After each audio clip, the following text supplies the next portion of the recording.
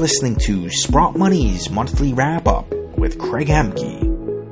Well, welcome back to the Sprott Money News Monthly Wrap-Up for the month of October 2021. Remember, this is our new format, kind of replaces a weekly wrap-up.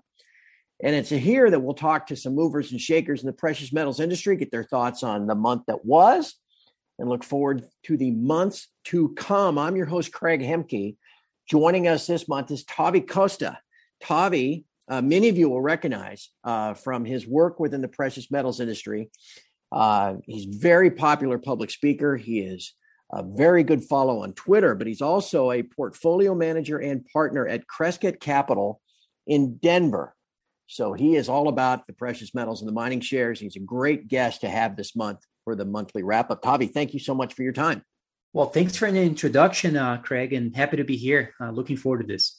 Great to visit with you. And again, just ask everybody a favor. If you enjoy this content, please be sure to throw a bone to Sprott Money. It could be as simple as giving us a like or a subscribe on whatever channel you listen to these podcasts. That helps just get a wider distribution of our message. But also, anytime you're in the market for precious metals or a place to store them, understand that Sprott Money is always out there looking for new deals, bringing in new inventory. You always want to check sprottmoney.com whenever you're in the market. You can always go to the website or just pick up the phone and give them a call, 888-861-0775. Always a good time to stack, regardless of whether the price is going up or down. And Tavi, let's start there. It has been such a challenging year because so many macro factors have pointed to higher precious metals prices. Instead, we got lower precious metals prices. But here in the month of October, as the fourth quarter begins, starting to look maybe in the charts, maybe just in the general field of sentiment, kind of starting to feel like the trend is changing. What do you sense on your end? I do think some things are starting to change here. Finally, we're started to see the sentiment really get to an extreme on the bearish side. Some folks saying that the gold trade is dead, the precious metals trade is being replaced by other assets. When actually what we're seeing is quite normal.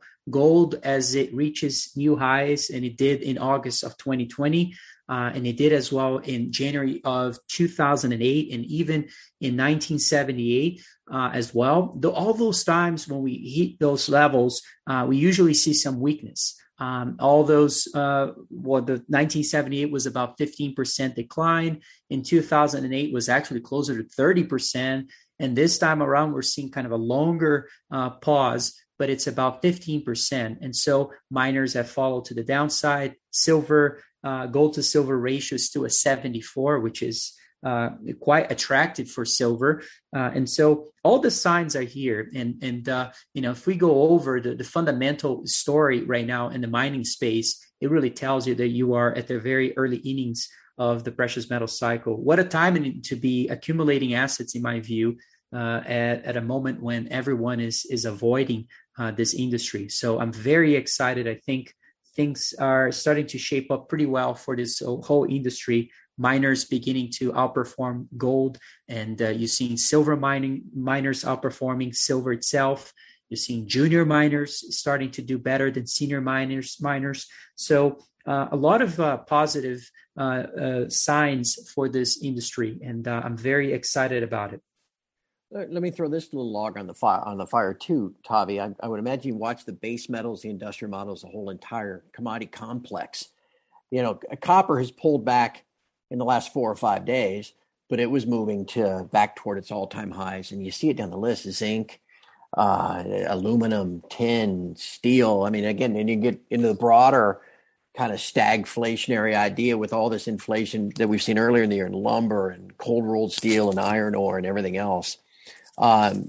Silver bottomed out, broke down through 22 on a one-day kind of reversal. It seemed like some stops got run, and now it's back up above 24. Are you sensing, could silver kind of pick up a bit as an industrial metal, the way copper has and some of these others? We would hope so. I think silver is one of the very few opportunities out there that kind of fit into the monetary metal aspect, but also the green revolution that we're seeing in regards to the electrification worldwide and those and it's coming in a big way from the fiscal policy and the fiscal agenda that is very extensive and trying to pursue those policies. And so I think silver is, I keep saying this and I really believe in it.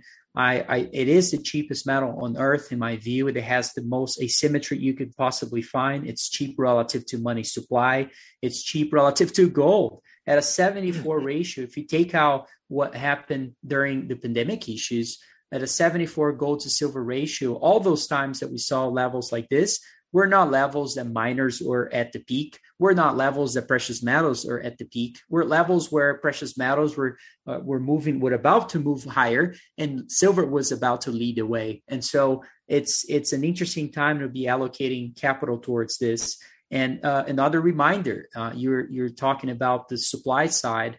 It's not like we're seeing CapEx following the metal prices in the last years or so. Gold and silver have had a good run in the last since 2018 or so.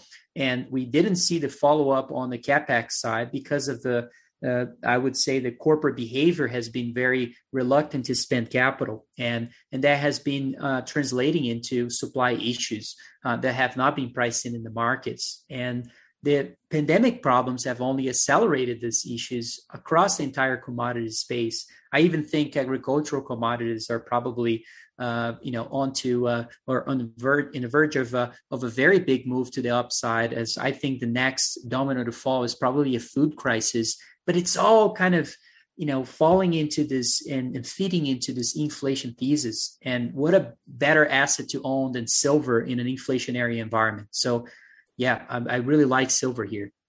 Yeah, no, I hear you.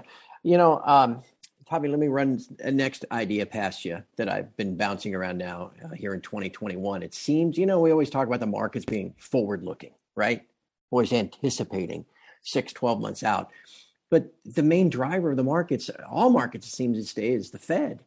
And the Fed, almost by definition, is not kind of more reactive than they are proactive. And so there's kind of this, cross current there, the dichotomy. As of late, through this entire year, really, seems as if the markets, I use that term in quotation marks, has been looking at things and buying into this whole transitory narrative. Sure, real rates are negative 4%, but it's transitory. And so therefore they're going to go back to zero next year. So why buy gold? I'm sensing that's beginning to shift though. What do you think of that? Do you see that? Do you see that? Is that what's kind of holding gold back? Is this whole transitory thing? I think it has a little bit more to do what we may see in regards to treasury bonds. And a lot of people have a different view on this. And I'm looking at mostly on the supply side and the demand side of treasuries rather than so much on the imbalance of the debt, which I'm very aware of, especially on the government side. It's quite incredible that we saw a very large issuance of T-bills at the beginning of the pandemic, which also happened during the beginning of the global financial crisis, where 90% of what was issued or how the debt composition was created during those moments of crisis were actually through short-term maturity bonds. And now we're seeing a change of the composition of the debt on the maturity side of the outstanding treasuries, which is an increasing pattern where we're seeing a flood of issuances of notes and bonds. Just in the last 3 months, we saw somewhere close to $650 billion of issuances of notes and bonds. So you're telling me that we're going to see this issuance. At the same time, we're going to see the Federal Reserve, which bought about 40% of this $650 billion issues of notes and bonds, will completely stop what they're doing in 8 months from now through tapering. And the inflation story is not transitory. How in the world will 10-year yields stay where they are? Yeah. Who's going to be buying this? And I'm really questioning this because at the same time, the euro dollar curve is telling us that the short-term rates should be at 1.3%. If we pursue that as a plan, guess what? We would have an inverted yield curve pretty much because it wouldn't be possible. In fact, if you look at 5 versus 30s on a yield curve spreads, you can see that it's already flattening to levels that we only seen in April of 2020. So It is interesting what's going on. We all know the Federal Reserve is trapped, as trapped as it could potentially or possibly be. And so what are they going to do? It might be the way that they might have to allow 10-year yields and 30-year yields to rise a little bit. So if they have to fight inflation, they will have to do something in the short-term rates. But by the way, what are they going to do here? They're going to shock the world and raise rates by 2%. It still is the most repressive financial environment we've had in history, probably, given where inflation is. We know it's not 5.4% year over year. We know it's more like double digits. And so if that's the case, and you look at the interest rate policy, we are way far ahead here in regards to how aggressive these policies are. And so something is not matching here. And I think the inflation story will continue to build up because there is not enough tightening happening at all right now. So Tavi, as we record this here in late October, the November FOMC meeting's coming up next week, in early November. And the middle will conclude on Wednesday. And then you'll get the Fed lines and the press conference. And it's all pretty much baked in the cake that they're going to announce a taper of the QE schedule. And I'm sure everybody will be looking at the dot plot and all this other kind of stuff. But now the discussion seems to be shifting to, is the Fed already making a policy error? As the markets look forward and say, wait a second, you should have been hiking rates 6 months ago, because by 6 months from now, we might be heading into deeper stagflation, actual recession, given the way the data is coming in.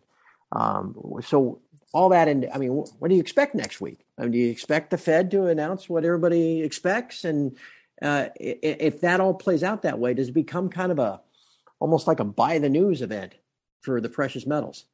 Yes, I think they're gonna have to start tapering, and I think we'll see some other implications out of this. The 10-year yield, the 30-year yield will probably start moving to the upside. And for folks that are worried about that impacting gold, I suggest you to look at what happened in the 1970s, in the decade of that, when 10-year yields were rising along with gold, very much in line with the gold price. And so the deceleration of growth is real, and it's probably coming from Asia. It's probably coming from China specifically, and now South Korea, and then Australia. And so there's quite a lot of issues happening, especially from commodity, I would say commodity takers, commodity importers, and mostly of those would be China. And so the deceleration of growth is the first time policymakers in developed economies are having to deal with, should we add liquidity to a decelerating economy, or should we stop and put the brakes on at a time when inflation is starting to be, perhaps the narrative is changing and the psychological move in consumers from this inflationary narrative becoming more prevalent is starting to really build up here. So should they start really tapering and raising rates to levels that they can actually sustain? Because at the levels of debt, they can't really do much. So it's creating a place where the Fed is limited on what they can do. And inflation will continue to run higher because copper doesn't care about 10-year yields being a 2.5%, 3%. Oil doesn't care about that either. Agricultural commodities couldn't care less about that. And so this inflationary forces will continue to creep up, in my view, and creating this stagflationary environment. But I do think they're going to go ahead with taper. Yeah, it certainly seems, like I said, kind of baked in the cake. Everybody's anticipating that. They've made it pretty clear with all the different speeches and appearances that's coming as soon as next week, that's for sure. Tav, you're being very generous with your time, but we always let all the customers of Sprott Money know that we're going to have whoever the guest is going to be for each of these conversations. So we always get some questions that come from the internet and from Sprott Money customers. I've got just a handful of them I want to run past you and just get your thoughts before we wrap up. One of them came in and said, I often hear you mention, it must be one of your Twitter fans, I would suppose, Tavi, that the mining shares and mining companies generate free cash flow now for the first time in quite a while. What does that mean, generating free cash flow? Well, there's two parts of this. Number one is the cash flow part of the equation is growing at levels we haven't seen in the past. Number two, the capex has been very suppressed over time relative to where metal prices are. And so we're seeing in I would say the median free cash flow yield relative to enterprise value now for the top 50 miners is approaching close to 10%, depending on the company. So some of those businesses are trading at, 3 to 5 annual free cash flow. If you think about that those are multiples of the market telling you that those businesses are going to be out of business. And so I just don't think that that's going to be the case here. The fundamental story for miners is it tells you very well what's going on and where the stages of the precious metal cycle here. You're seeing, number one, the leverage situation improving significantly with the free cash flow generation. They're actually using it to pay down debt, largest repayments of debt in history. So net debt issuance has been declining levels we haven't seen before. Net equity issuances has also been declining in a large way. So there hasn't been much dilution. And the M&A cycle, where is the M&A cycle? We haven't seen any of that just yet. And so I am thinking at this as, those are very, very clear signs of early stages of a gold and silver and mining cycle that I think has a long ways to go. And if there was ever a time to be taking risk, in my view, I think the time is now. So we've been allocating capital in this industry in a very big way, and we'll continue to do so until it doesn't make sense in the macro world. But the macro narrative has never been so strong for precious metals. And so I think it makes a lot of sense to take advantage of this volatility in price that I think is unwarranted. Tavi, you kind of briefly touched upon the second question that had come in, because it deals with M&A. You've got depleting resources all the time, right? When you're pulling stuff out of the ground, and an industry that didn't put a lot of money towards new resources in the middle part of the last decade. And so a lot of folks buy exploration companies and junior miners expecting, that there'll be a bid for them someday from a large, a consolidation or a larger company looking to add to their resources. We've been waiting for that, and it hasn't seemed to, it's like, well, maybe next year M&A will get going. You got any thoughts about when M&A might pick up? What circumstances might drive that? I think that it's important to, yes, the balance sheets of those miners are improving significantly, but they're not swimming in cash. And by that, I mean their net cash balances are improving significantly. And if we continue to see free cash flow growth at the levels that we're seeing currently, we'll certainly see a buildup of cash to levels we haven't seen before. So companies are paying down debt, they're improving the balance sheets, but they're not swimming in cash. So there has to be some sort of currency improvement. And by that, I mean improvement of the share price of those businesses to allow them to issue equity and start using it to buy other projects and companies and consolidating the whole industry. But we haven't seen any M&A yet. Those companies have been very gun shy in acquiring new projects at a time when there has been a depletion of their reserves to produce more and more. And that depletion of reserves is creating a supply cliff problem in the following years. And so it's going to have to be a time when there is some sort of floodgate of liquidity from the mining companies, the top miners, to start acquiring high quality exploration projects. And so that is why we are a strategy, because I think as an investor, you must be thinking about your investment thesis as having a lot of optionality. And it's nice to have an optionality inside of the industry with the top miners improving their fundamentals to then start acquiring those projects at some point. There is also the flood of liquidity, perhaps coming from the macro world, as large capital allocators start to look at precious metals again as an alternative of investment, which hasn't been the case for a real long time. And so there's quite a lot of things happening. And the massive capital allocation has been focused on tech companies and treasuries and so forth may shift towards natural resources in a very significant way. And so that is why the optionality for gold and silver and miners and explorers has never been so high and so interesting to the risk reward for any investor today. So we like those as an investment thesis. And one last question. This person obviously understands your background as a native Brazilian, I should just say.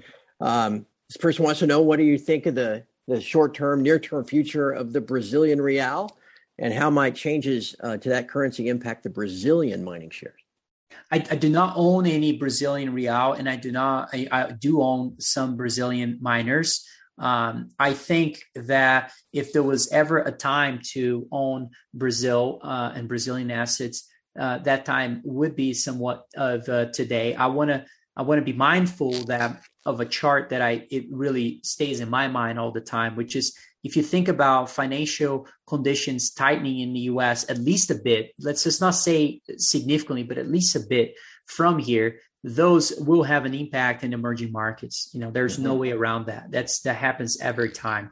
However, there is a separation of emerging markets that has to be done when you analyze this. You have, China and India are two places that are commodity takers. They're commodity importers, and you have the exporters such as Brazil.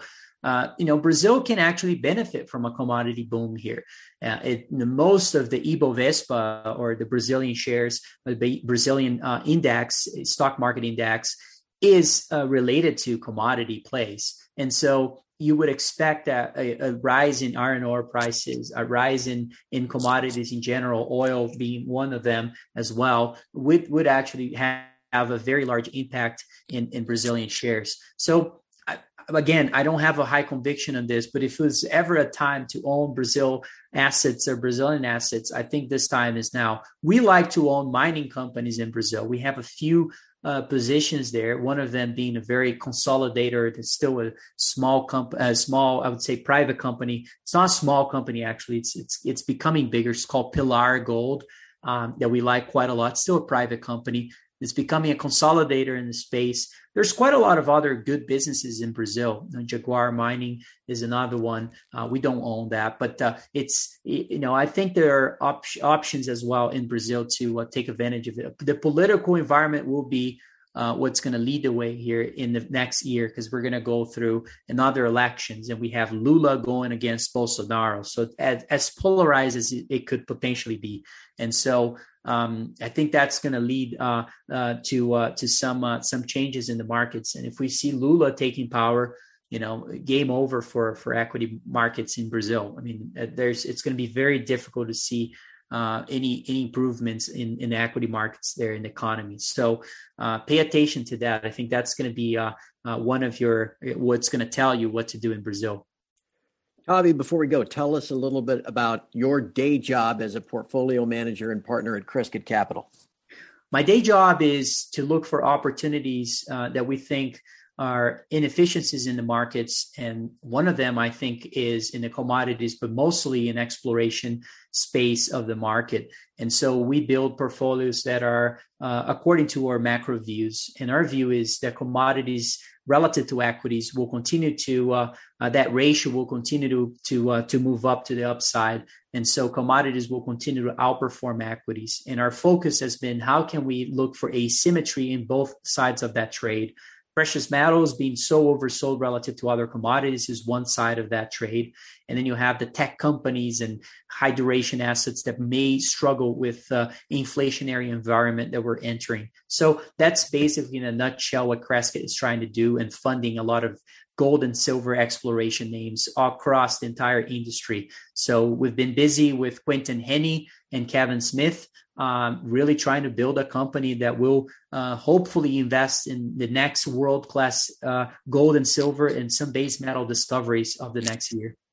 And if people want to tap into that expertise and ask Crescat to manage some cash for you, they just go to Crescat.net, correct? That's right. That's right, Craig. Crescat.net. And of course, if you're looking for precious metals, your choice is SPROTTMONEY.com, Sprott Money. That's where you want to find all your precious metals products, physical bullion, storage of said physical bullion, and always a list of great deals at Sprott Money. And again, please give us a like, a subscribe, if you will, on whichever channel you've been listening. And of course, always keep the number in mind, 888-861-0775. Tavi Costa of Crescat Capital. It's been great visiting with you. Really, really appreciate all your time, because it's been a fascinating discussion and very helpful. I always enjoy talking to you. You're a great interviewer, Craig, and thanks for having me here. And from all of us at Sprott Money News and SprottMoney.com, thanks for listening. We'll have another monthly wrap-up for you next month.